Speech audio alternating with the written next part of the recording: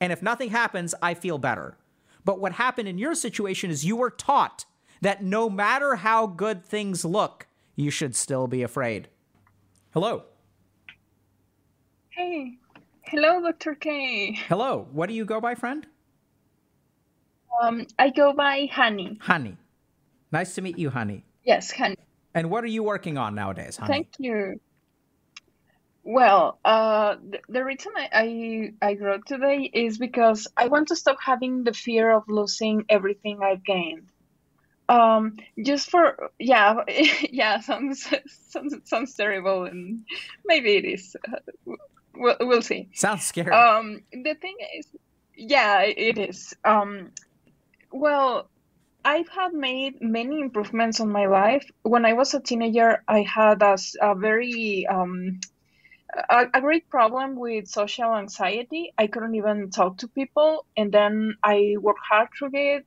When I met my boyfriend, I started to improve, and then I saw this community, and well, that gave me a big push too. And I have a great job. I have a great life, and I have worked so hard for everything, and I'm very, very happy with my life.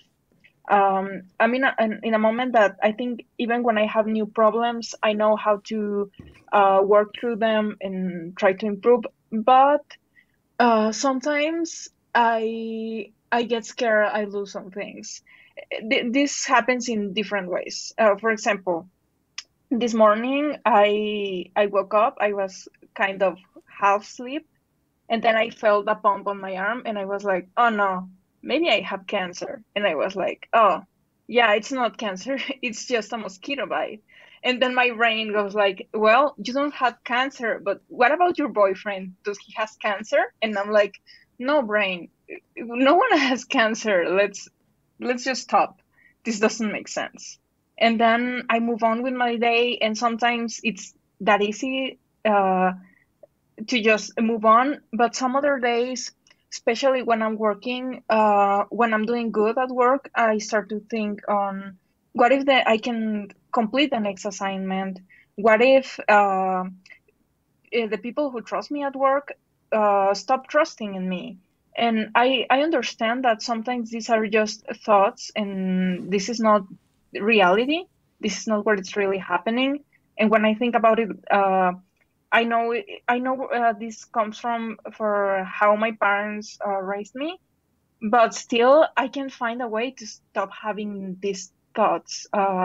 They just happen randomly. I can go some days without it, and then one day it happens. So I think I'm lost. I don't know what to do with Okay. it. So here's what I'm hearing, Honey. I'm hearing that you struggled with social anxiety. You put in a lot of effort, a lot of energy, and a lot of Yes. time. And through a lot of your hard work, you've managed to develop, it sounds like you're in a healthy romantic relationship. It sounds like you Yes. have friends. It sounds like you have a job that you're proud of. Yes. It sounds that like you have a lot to be grateful for and that you've worked really hard to build a Exactly. pretty good life. Exactly. I did. And That's what I what feel. I'm hearing is that despite that, so instead of all of this progress making you feel more comfortable, confident, and reassured, what you're noticing is that sometimes your mind still is like worried that it's all going to come falling apart. Yes, exactly. That's I have great triggers also with money. Like, oh, what if there's a big problem in your country, and then I don't know, the economy falls, and then you lose your money, and like, well, I can control that. That doesn't really matter if that ever happens. But yeah, my mind does all kind of thoughts in different directions, like sickness, money, things like that. It's like it's I think it's like you said. It's just I feel like I'm going to lose things, and I can really enjoy what I have. Okay. That sounds terrifying, right? Because, like you said, it's one Yes. thing to work hard for stuff, but then the whole point of working hard is that, like, then you get to enjoy it, right? Yeah, that's right. And so Exactly. It sucks to work hard and not be able to enjoy it because your brain is like, hey, by the way, if you're at vacation this week, what if like your house gets swallowed in an earthquake? Yeah, so that does happen. Let me ask you a couple of questions, honey. You said you know that you know where this comes from. It has something to do with your parents. Can you explain that? Yes. Well, the first thing is about death. My parents usually have they are very controlling using their own health about it. So, for example, when I was a kid, I have a sister. They told us things like, "We don't have enough time, and someday we were going to die. See how old I'm getting." It was too much that when we were 10 years old and my sister 11, one day they went to a party and we stayed at home, and we were Catholic at that time, and we started praying because we thought my parents may die in an accident when they came back from their party. And also my father used to say many things like, "Oh, if I lose this job, I'll lose everything. I owe everything I am to this company." And logically, I know that that wasn't true. And for me, I don't have exactly attachment to companies because I remember my father saying that all the time, and I knew that wasn't true. But it makes me feel like small things can make everything fall apart. Okay. And my father was always, talking about money and how little he had, but he really didn't have. That wasn't true. My father made very good income. We even went on vacation to an expensive place, and it was fine. But my father refused to give us money because he said we didn't have any. So that was also like this confusion of knowing that my father had money, but then saying he doesn't. And as an adult, that I understand how much he made, that I understand that that made no sense, and it was just a way to not give us any money to my sister and me. So I think that confusion of having a lot of money in your house, but in practice, in wanted to do stuff and buy stuff, you don't have any. I think that confusion makes me think that having a lot of money doesn't mean you won't be living like a poor person. Okay. I think that's what I've seen. Very insightful, honey. So let me ask you, have you ever seen Thank a you. mental health professional, honey? I seen one when I was a teenager because my parents couldn't make me have any friends and they didn't know what to do with me. But I think it helped me to be able to do some stuff, like to mimic being able to not have social anxiety, but that didn't fix it. I was just terrified inside and doing stuff on the outside. But after that, since that experience was like that for me, I didn't understand anything about myself or why I was so anxious all the time. I didn't try it again. Okay. So, is it okay if I share some thoughts with you? Yeah, sure. First of all, I just want to commend you on how hard you've worked and also how insightful you are. Because it sounds like Thank you. I think you're making it easy for me, and I think you've done a lot of thinking about this already, which helps a ton. So let's start with this. So I think you should definitely consider getting a clinical evaluation. Because you may have something like we don't really know, but so you may have a real anxiety disorder, and that's the kind of thing where that's where once you get diagnosed with it and you get treated for it, like in 8 weeks, 12 weeks, 16 weeks, you may feel completely differently. Like you may feel substantially better, like if you actually get like clinical treatment for it. So that's definitely something that I want you to consider. I don't know if you do or you don't. We're still going to talk about sort of the things that we do in the HG way, which is we're going to sort of explain how your mind works and things like that. But I want to make it clear that you may get a lot of benefit out of actually clinical evaluation and treatment. With me so far? Okay. So just something to consider, okay? Especially when you're kind of talking about it. It seems like you're not worried about a thing. It seems like your mind is almost always worried and just picks different things to be worried about. Yes. Does that Yes, make that's sense? it. So it's almost like Yes, the makes worry sense. is like independent of the problem. Like today, the Yes. worry is going to pick this. And tomorrow, the worry is going to pick this. And the next day, there's a bump on my arm. I guess we're worrying about cancer today. There's no bump on my arm. What else can we be worried about? Oh, I know we can be worried about the economy. If we're not worried about the economy today, I know we can be worried about our boyfriend.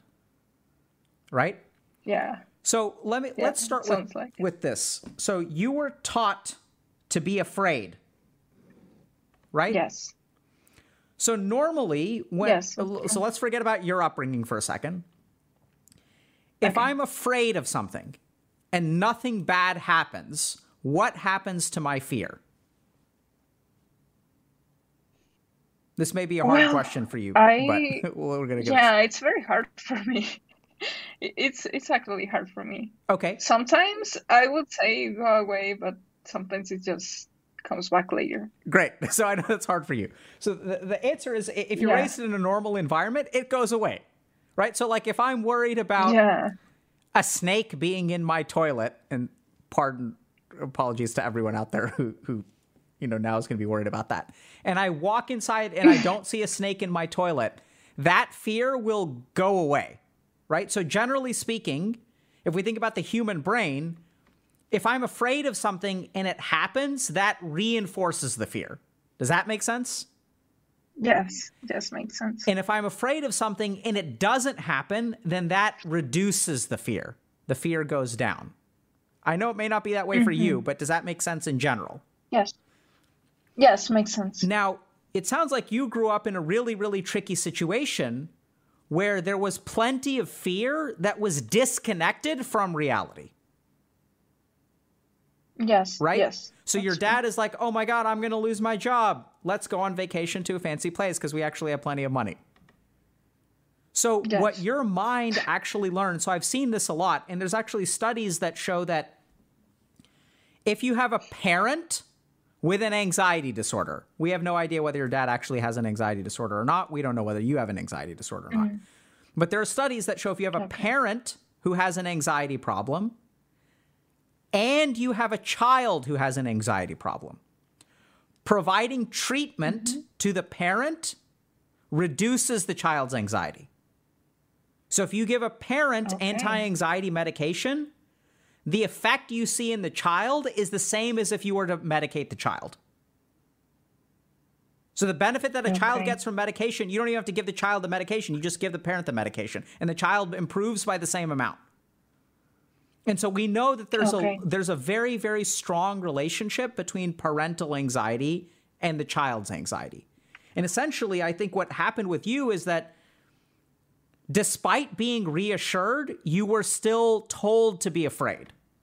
So what's happened is your fear, even though you had nothing to worry about, your dad was still worrying, which means that your brain learned that reassurance has no impact on the fear. Does that make sense? Yes, that makes much sense. So normal people, I'm afraid. And if nothing happens, I feel better. But what happened in your situation is you were taught that no matter how good things look, you should still be afraid. Even if we have plenty of money, it could be gone tomorrow. And so what's happened now is that in situations where I've seen people like this, I mean, we're not 100% sure if this is what's going on with you, but may fit, is that the fear has become completely divorced from reality. Yes. Right? Because you're not like reassured, because like there was nothing to worry about, and your dad was like, be afraid, be afraid, be afraid. And your brain is looking around and you're like, I'm confused. What am I supposed to be afraid of? There's nothing to be afraid of. And your dad is like, no, you have to be afraid. And then you were like, wait, but if there's reassuring stuff and I should still be afraid, that disconnects reality from my fear. Does that make sense? Yes. Yes, makes so much sense. And then what happens with your dad is like someone in chat said this, and I was going to say the same thing. You're waiting for the other shoe to drop. Have you heard that phrase before? Yes. Yes, and that's how it feels like for right? me. So what you've learned is that no Yes. matter how much reassuring stuff you get in life, everything could go wrong at a moment's notice. And so that fear Yes. almost becomes independent. And now the confusing thing is the fear doesn't know what to stick onto because everything in your life seems to be going pretty well. You got a nice boyfriend, you got a nice job, you're doing better, you're social, you're living your life, and there's so much fun. And then the fear is sitting there and it's confused. And it's like, wait, we have to be scared of something because, and even though everything around us in reality is good, like we divorced ourselves from that a long time ago. And Dad taught us that going to a party, we better pray to God because they're going to die on the way home. Yes. Right? And so now that your mind is divorced from it, what it's doing is it's latching on to whatever it can find. Oh, there's a bump on your arm? Must be cancer. Whew, we found something to be scared of. Yes, it's true. So it's almost like it makes so much sense. It's like an automatic pattern in your mind where your fear is looking for something. Now, the tricky thing here is, okay, so what do we do about it? So the first question that I have for you is, have you noticed a change in how often or how intense the severe is over time? Yes, since I've been with my boyfriend, he had a very nice upbringing and he's very secure in those things. He also, um, I used to get triggered when he spent his money at start, and right now that doesn't happen. But since I've been with him, it's been so much less. So much that this morning when the bomb thing happened, I was able to detach from it. Quickly. But before, well, we've been together for some years. So when we started dating, that thought would have been on my mind all day. And right now that doesn't happen. So it's seriously improving and it's happening less, but still there. Yeah. Okay, good. So that's, I'm happy to hear that. And that's what I would expect, because here's the thing to understand. When your fear is separate from reality, you need something to feed it. And in your case, it sounds like your parental upbringing was like feeding your fear, right? And so what we tend to see oftentimes is that when kids grow up with a particular like inherited problem, not genetically, but like, you know, when they grow up with something like this, the more they spend time in the real world and away from the paranoid parents, the less serious it becomes. So like now what's happening is you're getting like reality testing, right? So your brain is learning, oh, wait a minute, like we actually like don't need to be worried about that. And the more that you just sort of like live separately from your parents, and I'm happy to hear that, especially your boyfriend, it sounds like is a positive influence. That's also very common. But as basically as your brain has your own experiences, it'll naturally start to forget over time. So the one thing, if it's moving in the right direction, I'd say just be careful about how much time you spend with your parents, and like be careful about, you know, spending time with people who are a little bit more grounded in reality. And the more that you sort of live your own life, like the better the fear will become. Okay? With me so far? Yes. Yes, I think I'm with you so far. And also, I've been separated from my parents because what you say makes so much sense. Now I got to understand something I couldn't understand about myself. I was trying to distantiate from my parents for a long time and started to get very anxious when I thought on talking to them. And I think this may be part of it. Like that feeling that everything goes into chaos again when I talk to them. Yep. Right. So like then you, because you're, I mean, yeah. So I think you're going to kind of absorb their anxiety, which we oftentimes find some people are kind of like that, where they're like a little bit more absorbent. So another thing when you're ready, honey, is the other thing that you can try to do, this sometimes works. Have a conversation with your dad about his fear. And I know this sounds kind of weird because we're trying to keep distance from them, but sometimes it can actually be very, very eye-opening to be like really objective and calm and just listen to your dad talk about how irrational his fears are. right? Okay. Right? So like when you actually Yes. talk to him, you'll realize like, wow, this is incredibly crazy. And as your own brain matures and you're able to sort of like judge that, you may actually be able to like get distance from it in your own mind. Because as you talk to him, and you can sort of have like open-ended conversation, right? And you're not trying to be judgmental. You're just going to ask Dad, so Dad, when we were growing up, you seemed really concerned about money. Can you help me understand that? Why were you always so concerned about money? How long have you been concerned about money? So one thing that was kind of confusing for me, Dad, is that you were worried about money, but we actually like took a lot of really nice trips. We had a nice upbringing. Like, help me understand, because it seemed like in a lot of ways we were okay, but you always seemed worried about it. Can you help me understand that? And then the more that you kind of talk to him, what you'll start to see is like the irrational fears like coming out. Right? And you don't want to get sucked into that. Yes. And the interesting thing is that when you talk to your dad, if you're not careful, he'll slip into the same pattern of, oh, like, you have to be careful, honey. You have to be careful. You can't trust anyone. Everything is going to go. So you don't. Yes.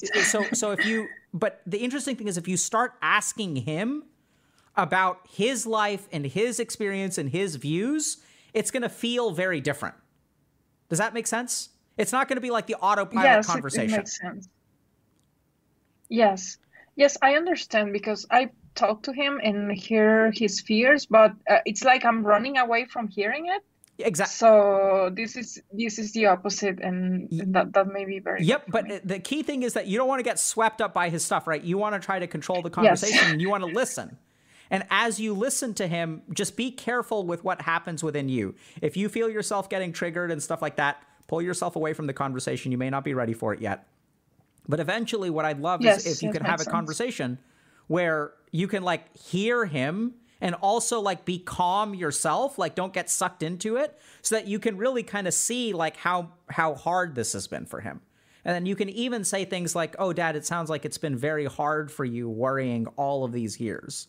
And I can see that you worry about us today too. That sounds really, really hard. Okay. And then he may start crying or whatever, like you never know. Right. And then like you're going to give him a hug, and then y'all will like, cry together, and then it's going to feel weird. But like hopefully at the end of it, both of y'all will feel better. Being him, maybe he'll start screaming at the middle because he don't want to get more questions. That happens too. Yeah. So that's why you want to be, so you then be extra careful, but you want to be like open-ended and non-judgmental. Right. So and like give it a shot. Yes, I understand. But I think, honey, just to kind of, recap. So the first thing I'd seriously consider getting a clinical evaluation.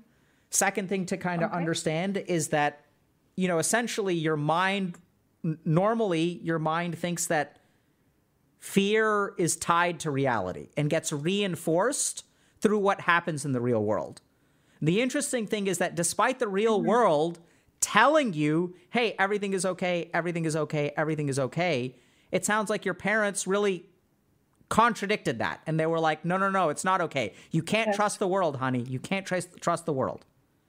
And the more that you started to do that, then what happens is your mind is like, okay, we can't trust the world in terms of like reassuring. So we've got to be scared no matter what. Nothing the world can do will ever put us at ease because we can't trust the world. Yes. Yes, that's very accurate. How my my parents are. Yes. And so you carried some of that with you, but the good news is as we grow into adults and we form our own relationships and we learn our own lessons, as you keep on doing that, I think this problem will slowly get better and better and better. And the last thing, if you ever want to really do this, it can be a little bit more intense, is that you can have a conversation with your dad where you really listen to what he's saying, and then you judge for yourself like how irrational it sounds. And sometimes doing that can help you with your own irrational thoughts. And you can even sort of say, oh, there's the voice of my dad. It's not even my voice. This is the voice of my dad that I'm hearing within me. That's an echo from all the times he's talked to me in the past. And that can be quite healing to do. Okay, yeah, that's amazing. I could never thought of that. It's great. Thank you, Dr. K. Of course. Good luck, honey. Thank you, and thanks for all the work you've done. I've learned a lot from you, not just for myself, but to understand others Great. and be able to really listen and not try to guess what everyone's thinking. So thank you, Good, Dr. King. smart. Seriously. Good luck to you, honey. Thank you. Take care. Bye. Bye. All right, so let's do a quick recap. So the tricky thing is sometimes our mind has this part that's just always afraid. Is always afraid of the other shoe dropping. And it's kind of weird, right? Because normally, if we're afraid of something and it doesn't happen, we should calm down. Like when reality does not mirror our fears, we should be reassured. Oh, I'm afraid that, a meteor is going to fall out of the sky. And then a couple hours go by, no meteor falls out of the sky. And then I'm like, okay, whew, I don't need to worry. That's normally what should happen with a fear, right? Is that a fear will either be reinforced by reality, and then our brain learns, oh, wait, I do need to worry about this. Or our fear will be reassured by reality because the action doesn't happen, and then our mind is like, okay, we don't need to worry about that. Whew. The tricky thing is that sometimes our fears seem completely divorced from reality. And actually what can happen if we tunnel down into this, sometimes what we find is that early on, despite the fact that reality is reassuring you, you were taught to still be afraid, oftentimes by a parental figure. Someone in your life was like, you can't trust reality. You can't trust reality. You can't trust reality. And as you internalize that lesson, then you're kind of screwed. Because all of the fears that you have can never be reassured. Because the real world no longer counteracts your fear. And so we carry this fear with us over and over and over again. And the weird thing about the fear is that since there's nothing to actually be afraid of, it kind of looks for whatever it can find. So on a particular day, it'll be afraid of this. On another day, it'll be afraid of that. Oh, we've got a bump on our arm. Maybe it's cancer. Oh, no, it's a mosquito bite. So we're not worried about that anymore. Let me worry about something else. So it's like the fear exists as an emotion and is looking for a manifestation. And it finds whatever small signal it can in the real world and puts all of the emotional energy into that weird little signal. Oh, so-and-so didn't text me back. Maybe they had a heart attack. Oh my God. Right? That's what the fear does. So what do you do about this? The first thing to understand is that sometimes this is what a clinical anxiety disorder manifests as. So sometimes if it's focused on being sick and things like that, we call that illness anxiety disorder. Sometimes it can also be generalized anxiety disorder, where we sort of think about people as worriers, right? So they worry about all kinds of different stuff. That's why we call it generalized anxiety disorder. It's not focal on a particular area. So it's worth getting clinically evaluated if this kind of falls into your experience. And the other thing to kind of recognize is that over time, you have to be really careful about what influences taught you that reality and fear are two completely separate things. And ideally, as you start to live life a little bit, form additional relationships, have additional experiences, your brain can start to learn, oh, it actually turns out that reality and fear is connected. And the more that you can sort of connect those, the more, oddly enough, the fear will actually go down. So great call.